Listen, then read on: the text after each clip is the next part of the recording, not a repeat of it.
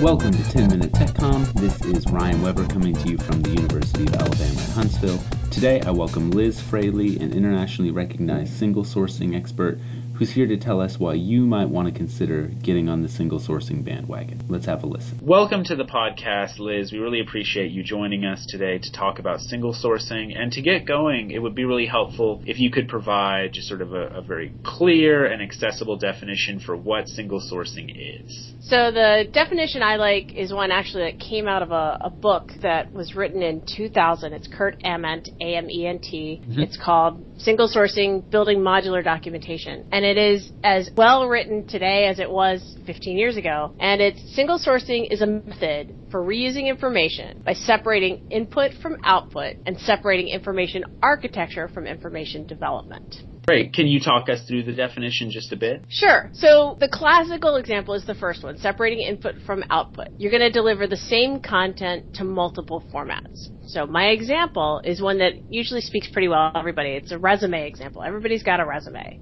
right? And usually you have a really nice, well-formatted, printed one on really nice paper that you can take in and hand to someone. But you probably also have a Word version because that's what the HR recruiters want that scans in and goes into their systems. Right? And it may look different because it's for scanning. Right? It's not for visual presentation. You'll also probably have a PDF you put on the web. You've got LinkedIn. You've got maybe an HTML version of your resume that's also on the web, those .me sites. If you're an engineer or you're a computer scientist, those managers want a text version that's pasted into email, no format, so they can zip through it. Right? And then if you're applying to a government job, they want to know every job you ever had. They want to know every address you ever lived at. Right? But they're usually, when you make a resume, you're pointing it toward a particular job. And you'll include or exclude things or highlight different things that you did. It can be a lot of work to maintain all of those formats and all of those resumes. The next time you do a job, you've got to update everything, right? The idea between single sourcing is, so say you write your resume once in this nice ASCII format or XML or SGML or whatever you want to do it, some kind of format. You've got everything in there. And you've got, this job applies to a manager job.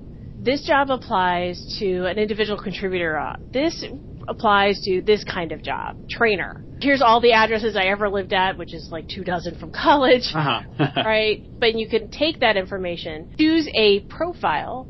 I'm creating a printed copy of the manager resume, and out it comes, right? And you could do the text version of the trainer resume and just automatically produce it from the original source. You don't have to update everything. You don't have to change a bunch of different documents and output formats. You just change the initial source and reproduce the output. What you're demonstrating is, you've got a single source of information, right, which is all this resume stuff saved in one place, and then this allows you to cater both the particular content and the particular media for different audiences, different outputs. Yep. I did this with my own stuff for years, actually. It's a good strategy. Obviously, you've already kind of hinted at this, but what are some of the advantages of doing this? The biggest one is the reusable content. And whether or not you are doing it to reformat to a new output format, because who knows what's coming along. None of us guessed 10 years ago that iPads were coming and we were going to have to care what that format looked like.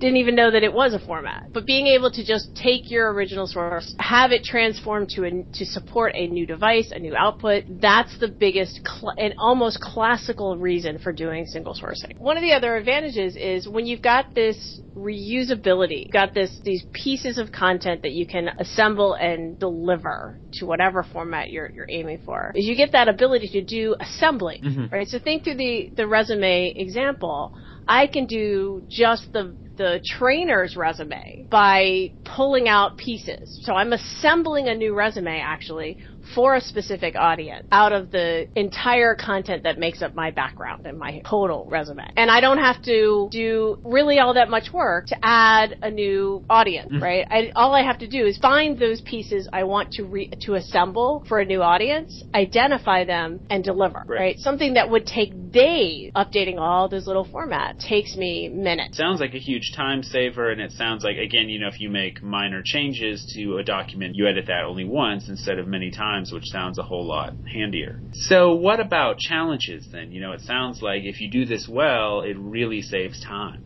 But what kinds of challenges come along in the course of trying to single source? We are trained linearly. right?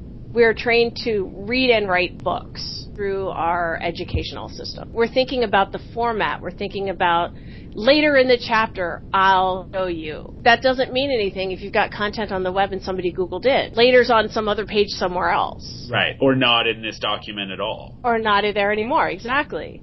So there's some adjustment to how to write and to think of things as modules rather than linear structure. We call it getting away from book brain. There's ways to change the way you write so you're writing for your audience, for their absolute needs, and not because some arbitrary rule says this is how documents should be structured. And that can be really difficult because we spent however many years in school and it drilled into us. But we're no longer really writing for grades, we're writing for other things. And that can be really difficult, learning how to write modularly. And then when you throw in things like the new tools that come in and being able to think of your document from an architectural perspective as separate from the writing job, you're learning a lot of things at once. And the learning curve can be pretty steep and a little bit scary. What kinds of strategies and tools do you recommend to make single sourcing work better? The tool problem. Tools are 10% of your success. I don't recommend tools until I've had a thorough discussion with someone and understand their absolute requirements. Too often, you end up with the same mess, different tools. Yeah,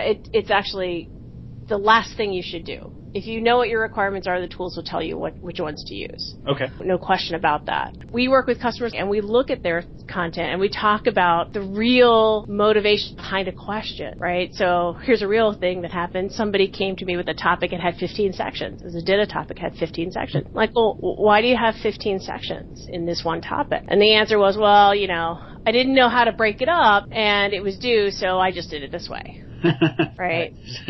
So you don't have time to do it well and make your customer successful, but you have time to do it badly. If you've got it really thought out, you've got the modules written, and you're really working through the architecture, you can do it well in the time allotted because half the stuff you shouldn't have to write because it's already done. I like your point. Don't get locked into a tool. Don't start with a tool because it may not meet your needs. What is step one then? If I'm in an organization and I want to start single sourcing, where do I start? Start with a survey of what you actually have written. And usually we think we know what this is, and there are some writers or editors that really are plugged totally into their document set, which is amazing for me to see. Most of us, we know sort of where things are, but you're not really taking sort of a fine-tooth comb look at it. I'll have customers who, some of them like spreadsheets, some of them like Word documents. It doesn't matter what tool you use, but you might start with a spreadsheet where you list across the top all the sections in the book. You can do it by title or you can do it by concept. Like I have a preface and it has warranty information and it has copyrights, and then I've got indications for use, and it must be followed by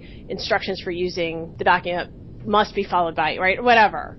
You don't really sort of know our structures, but almost very few of us really construct the same book the same way every time. And if you look at them, you'll start to see, this one switched those two sections. Or these sections are really supposed to be the same, but it talks about this other stuff. You really have to look at it. And you're looking for things at that level, the big structural level, but you're also looking for things that are small.